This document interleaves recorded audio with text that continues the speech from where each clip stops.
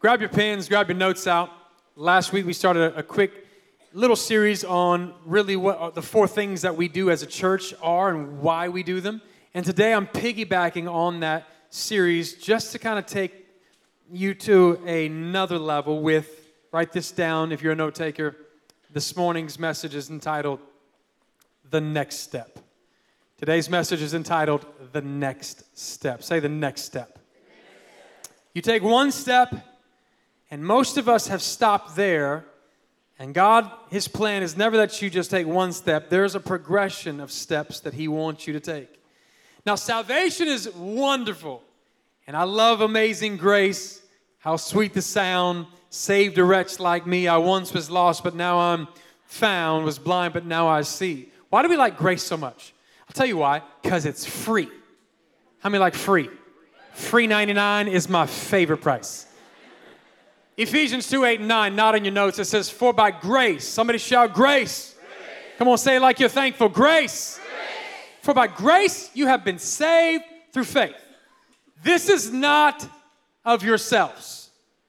Watch this. It is a gift of God and not by works, so nobody can brag about it. There'll be no suspenders in heaven. First of all, they're tacky.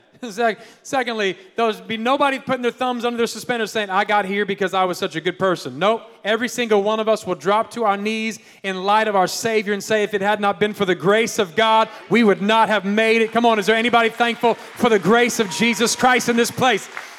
Come on, clap your hands like you're thankful for grace.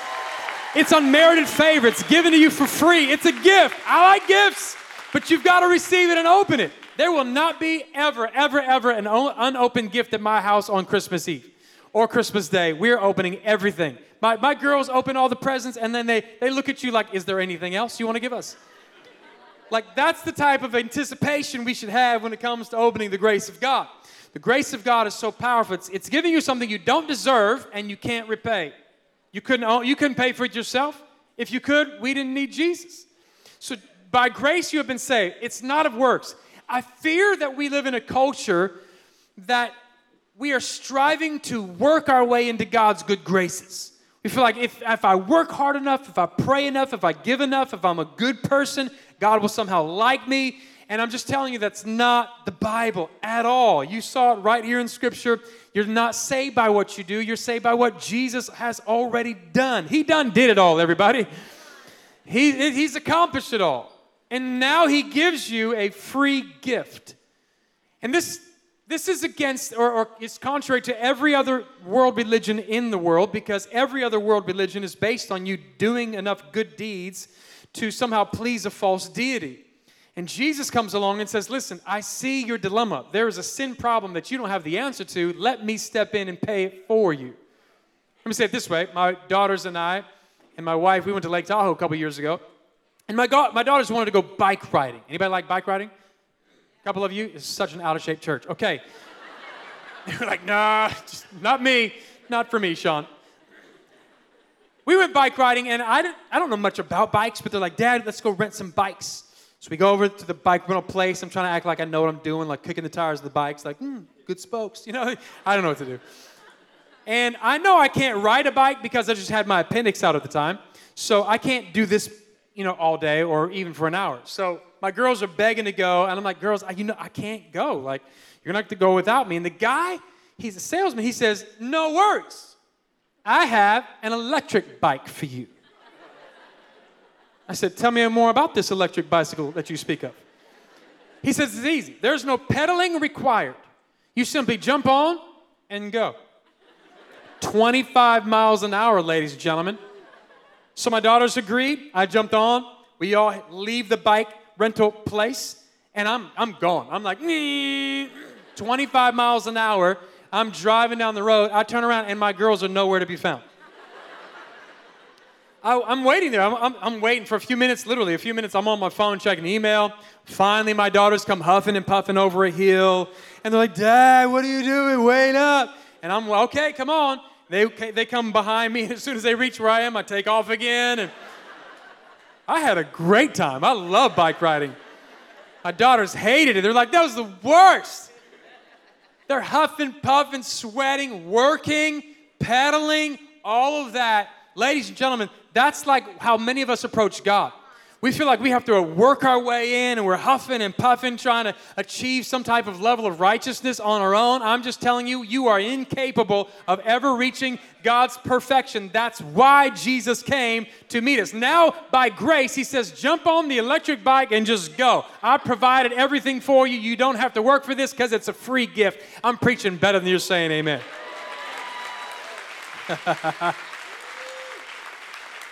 And the reason I take that moment to intro the message like that is because what we're talking about today is baptism, and many people confuse baptism with salvation. They feel like maybe if I get baptized, I'll be saved, and that's a work. That's you doing something, and faith by grace is how we're saved. So I want to set the scene in proper context so we're not misled. Does that make sense, everybody? All right, Paul comes along, and he writes in Romans chapter 6, which Paul was a Christian hater, and he turned Christian because he had an encounter with Jesus. I love the fact that no matter what your background is, you're still welcome to the party. Jesus Christ welcomes us, changes our life, and uses us to reach others. Paul would go on to preach the gospel and give his life to reach nations, and we're reading his letters today for encouragement. Romans chapter 6, verse 1 says, hey, what shall we say then? Shall we just go on sinning so that grace can increase? Because we're saved by grace, right? Like, hey, grace, grace, grace. We can sin all we want. God's just going to cover it all. He says, by no means. That doesn't even make sense. Don't twist grace and take grace for granted. He's trying to explain we are those who have died to sin. When we come to Jesus, we died to our old life. How can we live in it any longer? Or don't you know that all of us who were baptized, say baptized, into Christ Jesus were baptized, say baptized, into his death. We were therefore buried with him through baptism, say baptism, into death, that in order, just as Jesus Christ was raised, say raised, from the dead through the glory of the Father, we too may live a, shout it out, new life. That's the goal. For if we have been united with him in death like his, we will certainly also be united with him in the resurrection like his. Verse 6 says, for we know that our old self, the old you, the old me, was crucified with him so that the body ruled by sin might be done away with. Like that is the goal. Not that we carry our old sinful life with us forever, but Jesus wants to free us that we should no longer be slaves to sin. Is there anybody grateful for that verse? Baptism is a great word. The Greek word is baptismo. It means submersion. So when we baptize here, we don't sprinkle because that's not the word. Quite frankly, it would be a lot easier. We wouldn't have to fill up tanks and fill up water and filtration systems and all that stuff. It's just a quick boom, and you'll be good. But that's not the Greek word. That's not the word that the Bible describes. Baptism is this. Paul is describing, he says, listen, it's a picture. It's a picture of you being buried with Christ. Jesus died on a cross, and then he was buried in a grave, and he rose from the dead. When you unite your life with Christ, it's like you're going down into a watery grave. Now, we've never lost a person and left them there in the water. We always bring them out, and that represents your old life being washed away and you being raised to a new life in Jesus. My daughters are so cute, and I baptized them when they were about 6 years old, twins. The next baptism, we're on our way to the baptism, and the girls had so much fun with baptism. One of them says, I want to be baptized again. To which the other twin says, no, you might get your sins back. Like they just thought the sins were floating in the water, right? You got washed of sins, which would make it really bad for the last person getting baptized.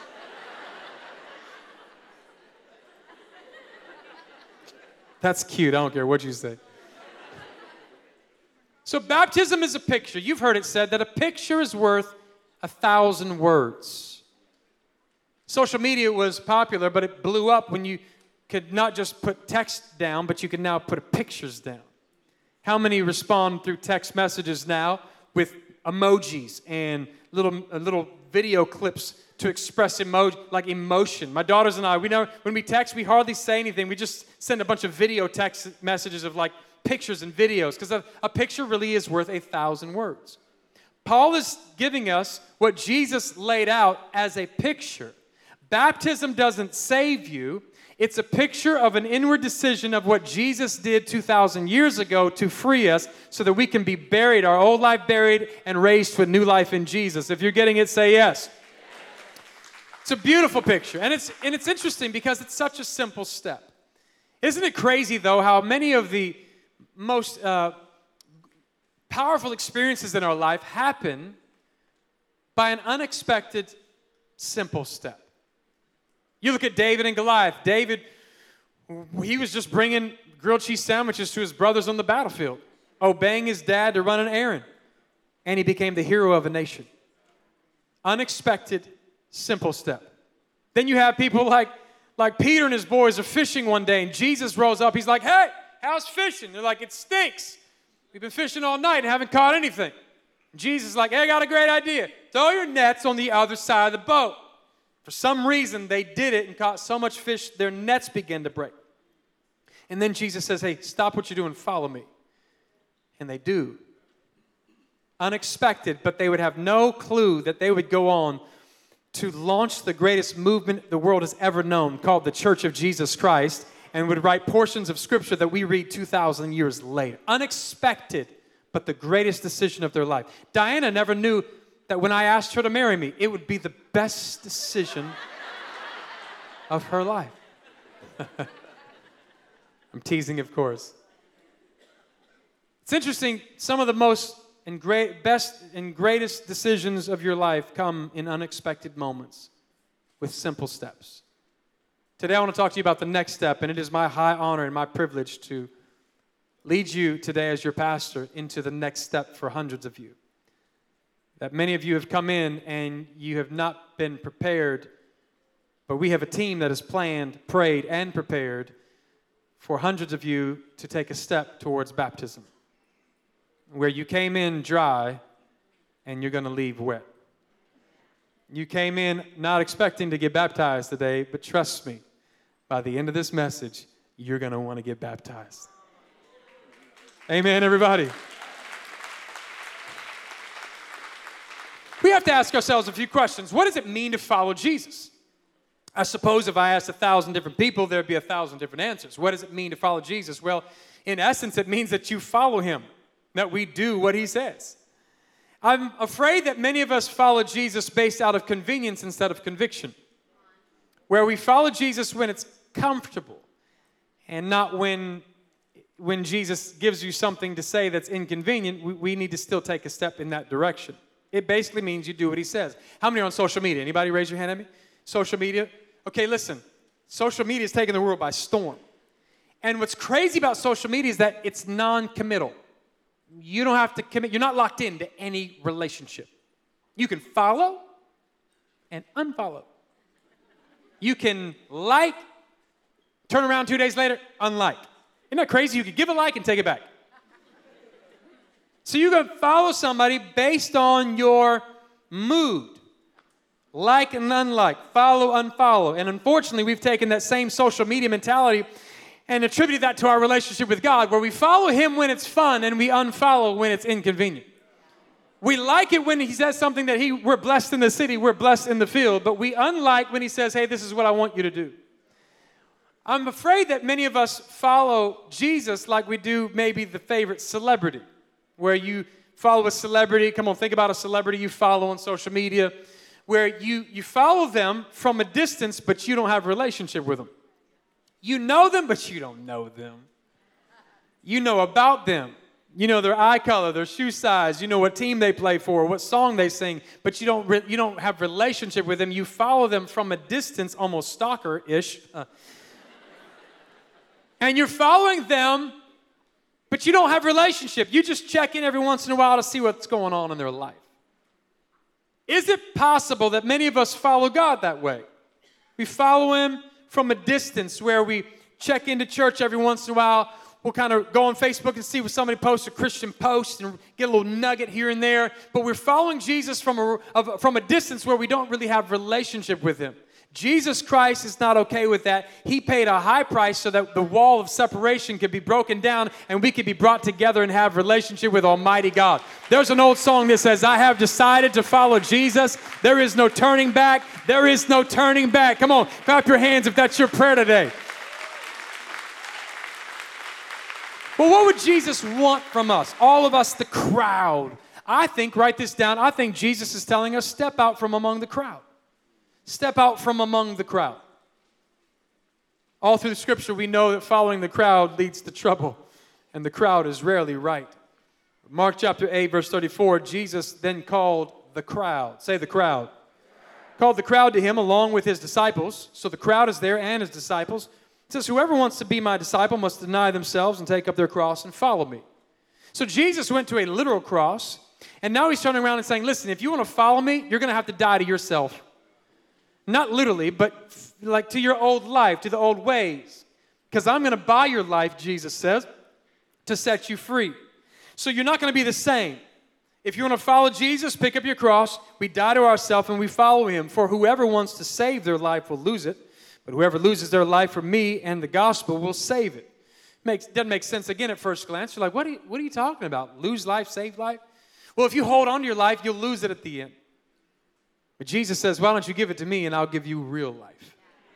Verse 36, what good is it for someone to gain the whole world and forfeit their soul? Like, who cares if I give you $1 billion to jump off the Golden Gate Bridge?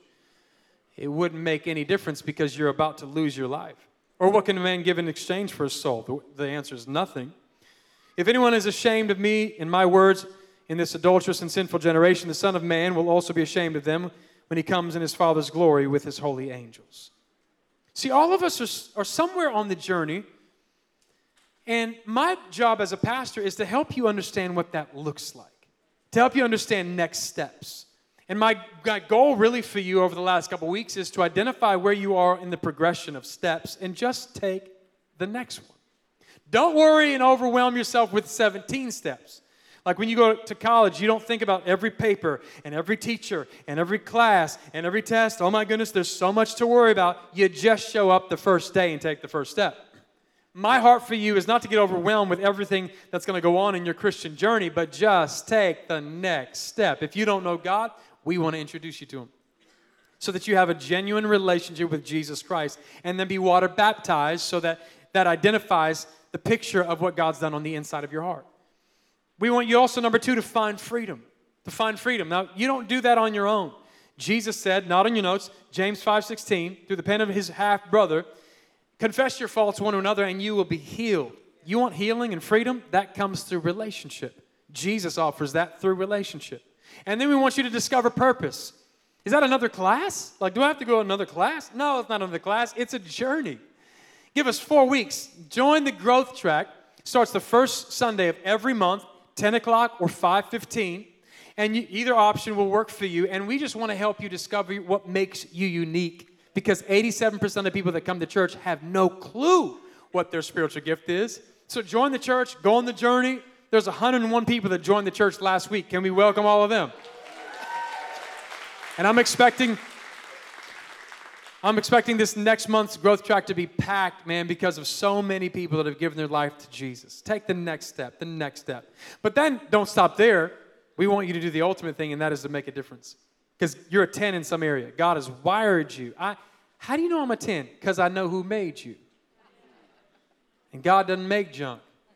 He's gifted you with something. You may not be good at everything, but you are good at something. And God has given you a gift of faith and leadership, and we want to help you discover that so you can make a difference. The people on our dream team are everybody who serves here, and I'm telling you, on a Sunday, we go home tired, but we lay down our head down on a pillow and say, that's how you live a day, changing people's lives, making a difference for eternity. Come on, let's clap our hands for the dream team, everybody. So where are you in the progression? Just take the next step. Write this down. Come closer. Come closer. Don't follow Jesus from a distance. Come away from the crowd. Just come closer. Now, Peter is our character today that we're looking at, and he was a great guy. Hot-headed fisherman, had a hot mouth. I think he probably had peppermint socks because he was always having his foot in his mouth. He's that guy that pops off all the time. Sometimes he got it right. A lot of times he got it wrong. He would deny Jesus thrice. That's old King James for 3 times. He denied Jesus 3 times. Now listen, Jesus told him when you're going to deny me, how you're going to deny me, and he still denied him. Now listen, if Jesus told you when you're going to blow it and how you're going to blow it, and you still blow it, how many know he probably felt like the biggest idiot? I'd have locked myself in my room, put duct tape over my mouth if Jesus told me that. So Jesus is there, and Luke chapter 22 says this. The night that they seized Jesus in the garden, they're about to take him to the cross. The guards did this. The Bible goes on to say, then they seized him, they led him away, and took him into the house of the high priest. Read this next sentence out loud with me together. Peter followed at a distance. He wasn't as close as he should have been. He followed at a distance. Verse 55, and when some there kindled a fire in the middle of the courtyard, he had sat down together with, and Peter sat down with them. He no longer was following Jesus, he's sitting with a crowd. Interesting picture here, because this is supposed to be the disciple of Jesus, one of the proteges, the interns. 3 years he spent with Jesus, and now he's not even close to him. Like Peter was close, but he didn't want to be too close because he knew close means cost. If I'm too close to you, it's going to cost me something. I'm going to have to give up something. And Peter's like, I'm with Jesus, but I'm not really with him. And he denies Jesus 3 times. People are like, hey, you with Jesus crew, aren't you? He's like, that ain't me. I'm pretty sure you were one of his followers. That's not me. A 3rd time. He couldn't even tell a young girl in the shadows of the night that he knew Jesus. He starts cussing, swearing, blankety blank, I said, that's not me. And cock-a-doo-doo, that's the rooster. I don't know if that's a chicken or a rooster. Sound like a chick. Everybody say, do your best rooster crow. Right? 1, 2, 3. That was pretty good.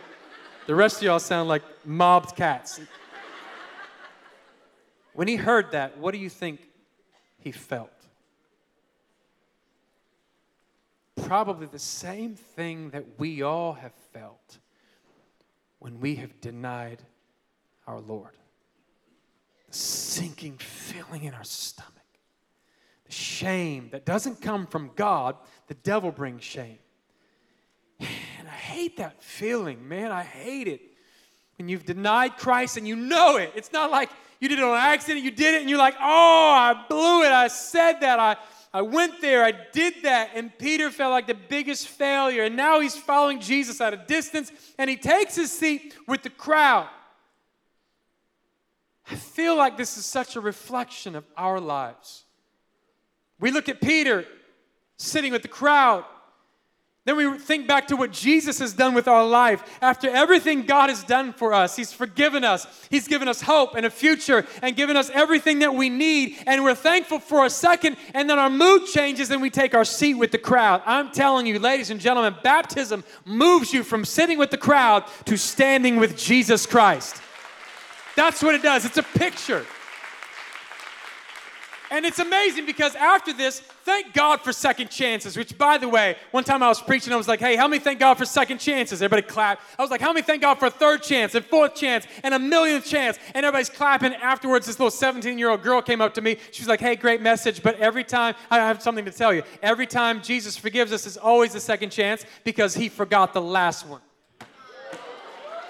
I was like, girl, you preach next Sunday. Is there anybody in the room that's thankful that God continues to give second chances every single time that we come to him? He is faithful and just to forgive us from our sins and to cleanse us from all unrighteousness. Come on! He's an amazing Savior. So, he reconciles with Peter. You've heard of the Last Supper? This is the last breakfast. They're on the beach. He reconciles together over some fish. So seafood is spiritual. And he calls Peter back on mission.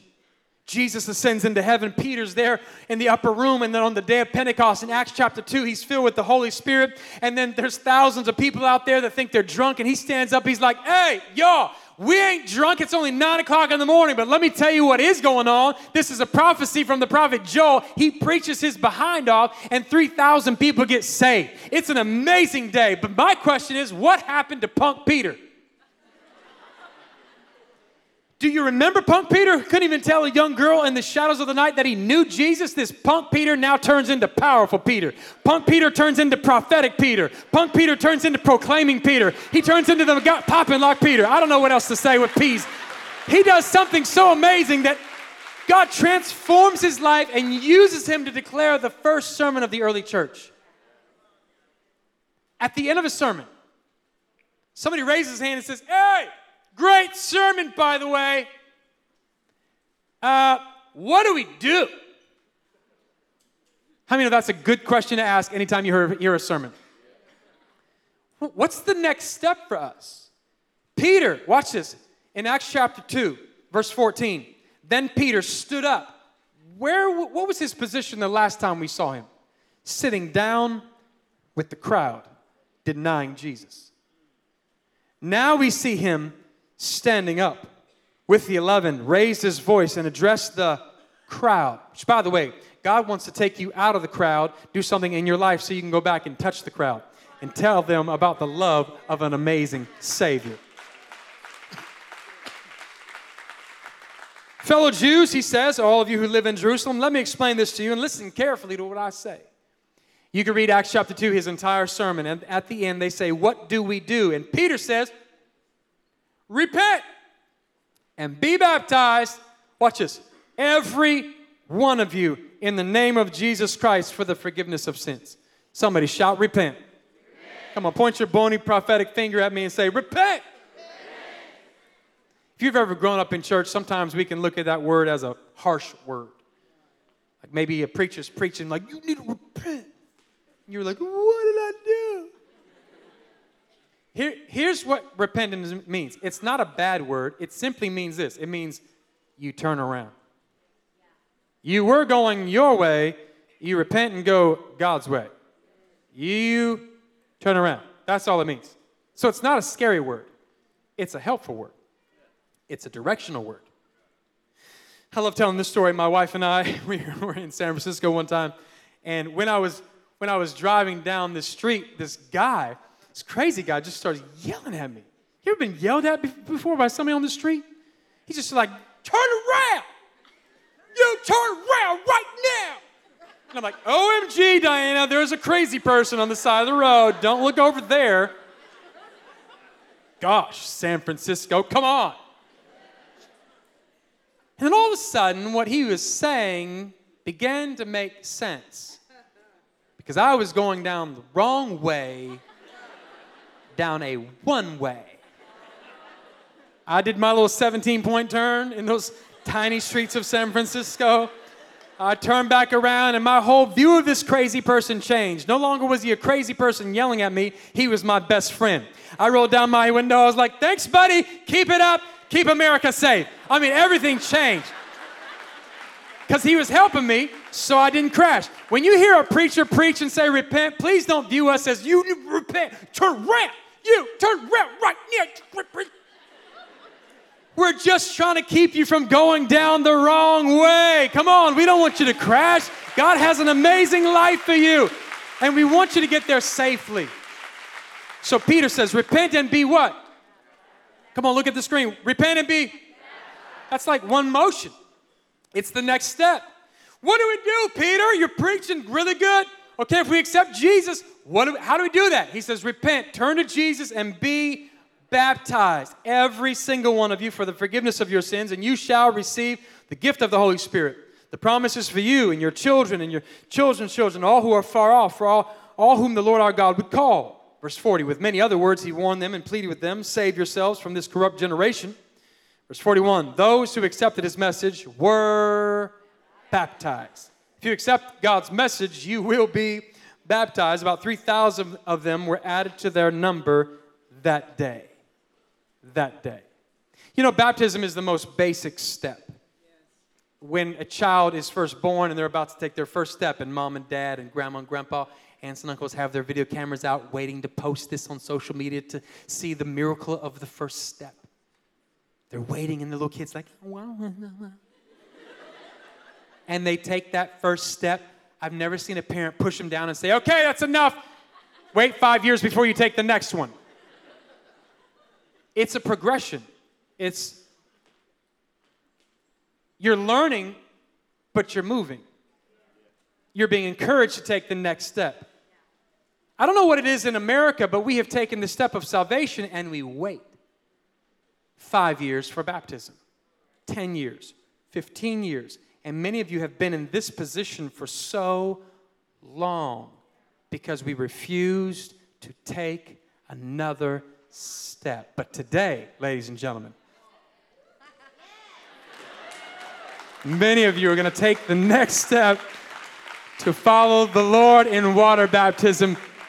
I'm telling you, let me give you 3 reasons why you should get water baptized today. Let me give you 3 reasons. Because listen, look at me, everybody. If we won't take the most simple step to obey the Lord and follow the Lord in baptism, what makes you think you're ever going to grow or do anything significant for Him later? If we don't take the most simple step, number 1, we want to do it to follow the example of Jesus. We're going to do it to follow the example set by Jesus. Jesus was water baptized, and He didn't need to be. He was sinless. And water baptism represents your sin being washed away. And He said, listen, I don't need to be water baptized, but let me show you what I want. It doesn't save you. It's a symbol that you already are saved. So it's almost like the wedding ring of salvation. Have you heard that before? The wedding ring of salvation. Let me put it this way. Many of you that are wearing wedding rings, you're married, but that ring doesn't make you married. It's a symbol that you already are. Has anybody seen the 18-year-old girl working at the drugstore with a Don't Bother Me ring? It's like 17 carats. Come on, talk back to me. It's the ring. They're trying to convince you, gentlemen, they don't want you to talk to them. They don't want your number. You are not their boo. Like, keep on moving, keep on moving. This is my Don't Bother Me ring. Now listen, just because she wears the ring doesn't make her married. Married people, just because you wear the ring, that's just a symbol that you're married. It doesn't make you married. You take it off, you're still married. You put it on, it doesn't make you married. It's a symbol that you are. It's a picture. Does that make sense, yes or no? Salvation doesn't come through works. It comes by grace. So when you're baptized, you're just obeying the Lord in the next step. Baptism is not what saves you. You were saved the moment you confess Jesus Christ to be your Lord. So baptism lets people know I'm in covenant relationship with Jesus. That's what a wedding ring does. It shows that you're in covenant relationship. 1 Corinthians chapter 11, Paul comes along and he says, listen, follow my example as I follow the example set by Jesus. If Jesus was baptized, listen, I'm getting baptized. Anything Jesus asked me to do, I want to do that because I know He has my best interest at mind. And Matthew 28 says, go into all the world, preach the gospel, and then start baptizing folks. Literally, let this be something of value to you in the New Testament. Now, 1 John chapter 2 puts it a little stronger. I'm going to caution you as I read this. Someone may say, hey, I'm a Christian. I'm on my way to heaven. I belong to Christ. Watch this. But if he doesn't do what Christ tells him to do, he is a liar, and his pants are on fire. Don't get mad at me. I didn't write it. God said, we can't claim that we're following Jesus if we're not following Jesus. When He lays something out for us that we don't really like, we do it anyway. Because He is our Lord. He is our Master. And He has bought our life. And He has saved us from the slavery of sin. Now all we want to do is live for Him, the one who has given us everything. Jesus said this. Let me put it in perspective. If you're having trouble with baptism, let me put it this way. Jesus said, I'll take the cross. You get water. Okay, Jesus. You'll go to the agony of the cross, and all you're asking me to go in is to get into some water? My answer is yes. Thank you for going to the literal cross to pay for my sin. So we want to follow the example set by Jesus. Number 2, to demonstrate my changed life. To demonstrate my changed life. Some of you are like, well, I was baptized as a baby. Man, that was a great day for your parents. You don't remember it. It had no significance to you. You don't remember that day. You were cute, and they poured a little water on your head.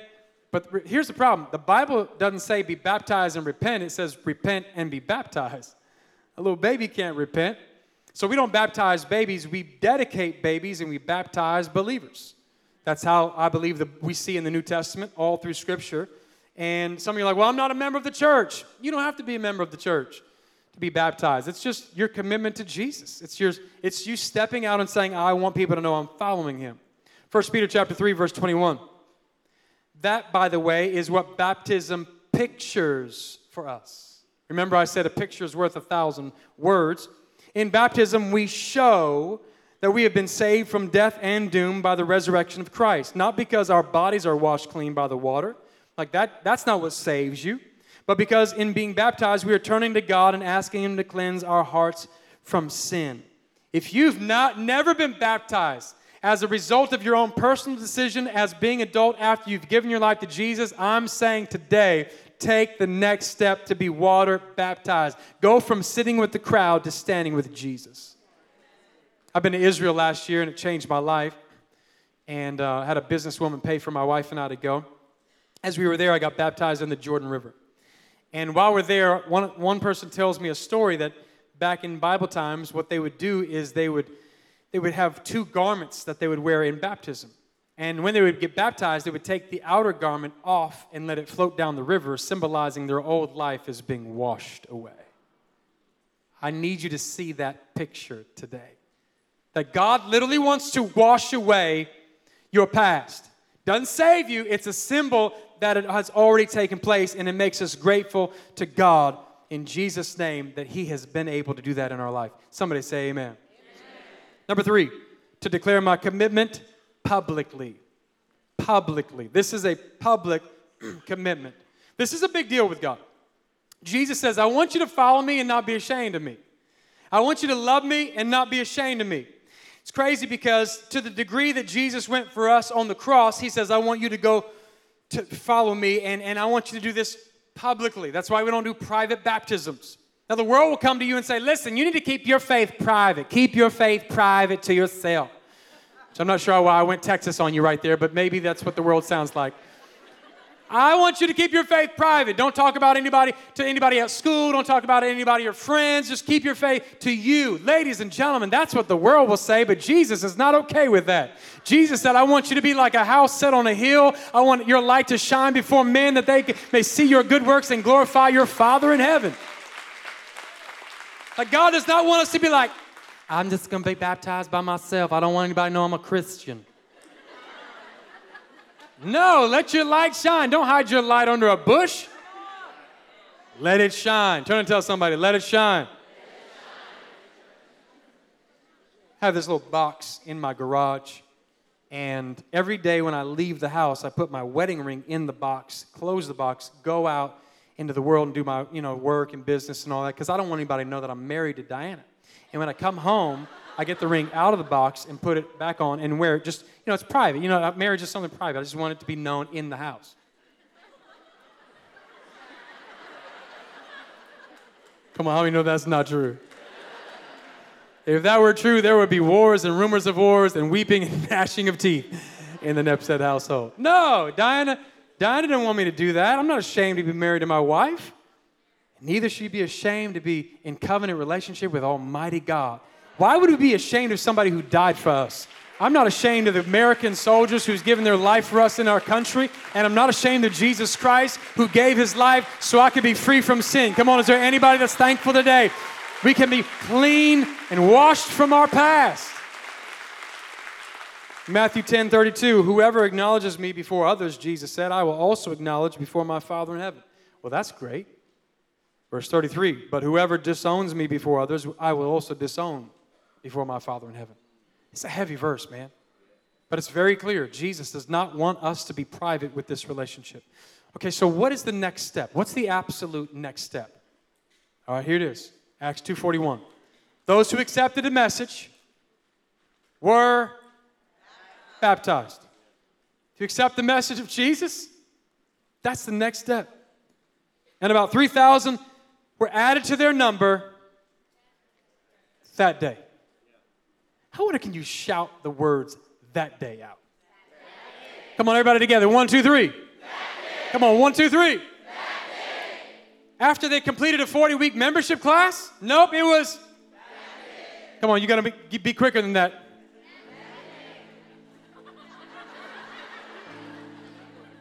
After they felt like they worked out all their issues? Nope, it was. After they called Aunt Gertrude from Minnesota to make sure she could be there at the next church baptism? No, it was. Ladies and gentlemen, I'm praying that day becomes today for hundreds of you in the room. I'm believing that today is going to be the day that we go from sitting with the crowd to standing with Jesus, making our stance public to say, I am not ashamed of the gospel of Jesus Christ, for it is the power of God that unto salvation for all who believe. Come on. And why not today? Could it be that a dad says, I'm not perfect, but today I'm going to be an example to my family? Could it be that a mom says, I'm not perfect, but I'm going to be an example to my family? Could it be that whole families get baptized today and say, for as for me and my house, we will serve the Lord? That day can be today. I know some of you are saying, but Sean, I'm not prepared. It's okay. As you take your seats, my friend Christian's going to come out here. Give Christian a hand.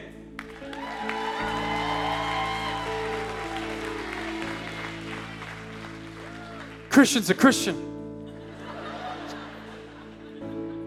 We have hundreds of dream teamers who have helped plan, pray for, and prepare for this day to help you take the next step. You say, Sean, I don't have a towel. No problem.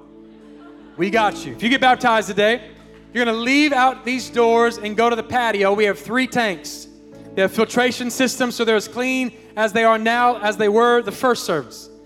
And these people are so precious. They've done everything possible to help you in this journey of taking the next step. You say, Sean, I don't have a towel. It's okay. We got towels for you. I don't have a shirt. No problem. We have a shirt that says, I have decided, in all shapes and sizes. I don't have shorts. No problem. We got shorts in every size. These are small, but we got bigger ones. We have boxers. We have underwear. We have unmentionables for women, which we're not going to mention because they're unmentionables. Makeup remover. We have a bag. If you come in, you're going to get a bag to put all your valuables in, and it'll never leave you. You just kind of hold them all, and when you get baptized, you give it to one person. As soon as you get out of the water, they give it back to you. No problem. This is your bag forever. We have more chonchons. We have brushes. We have hair dryers. We have flip-flops. We have mousse. We have Q-tips. We have hair ties. We have gel. We have a lotion in case you get ashy.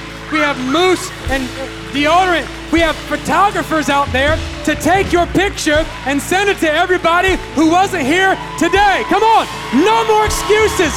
Let today be that day where you move from standing with the crowd to standing with Jesus Christ.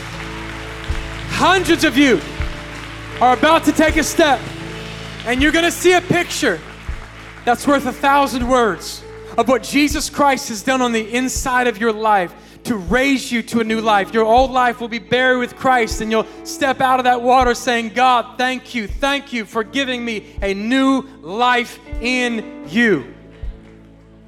I don't know what else we can do. Even after preaching messages like this, we always have a couple of people that say, but Sean, I'm not ready. What does that even mean? You have believed a lie from the devil that has put a lie into your mind that you think that you have to somehow adhere to a certain level of righteousness and get there on your own, fix all your issues before you can take that step. Okay, let me ask you a question. Did you approach God in salvation that same way? Absolutely not. You said, I come just as I am. I place you as my Lord and my Savior. Jesus, it is by grace we have been saved through faith. After He saves your life, you give your life to Jesus, the very next step is water baptism. It may not be important to you. It's really important to him.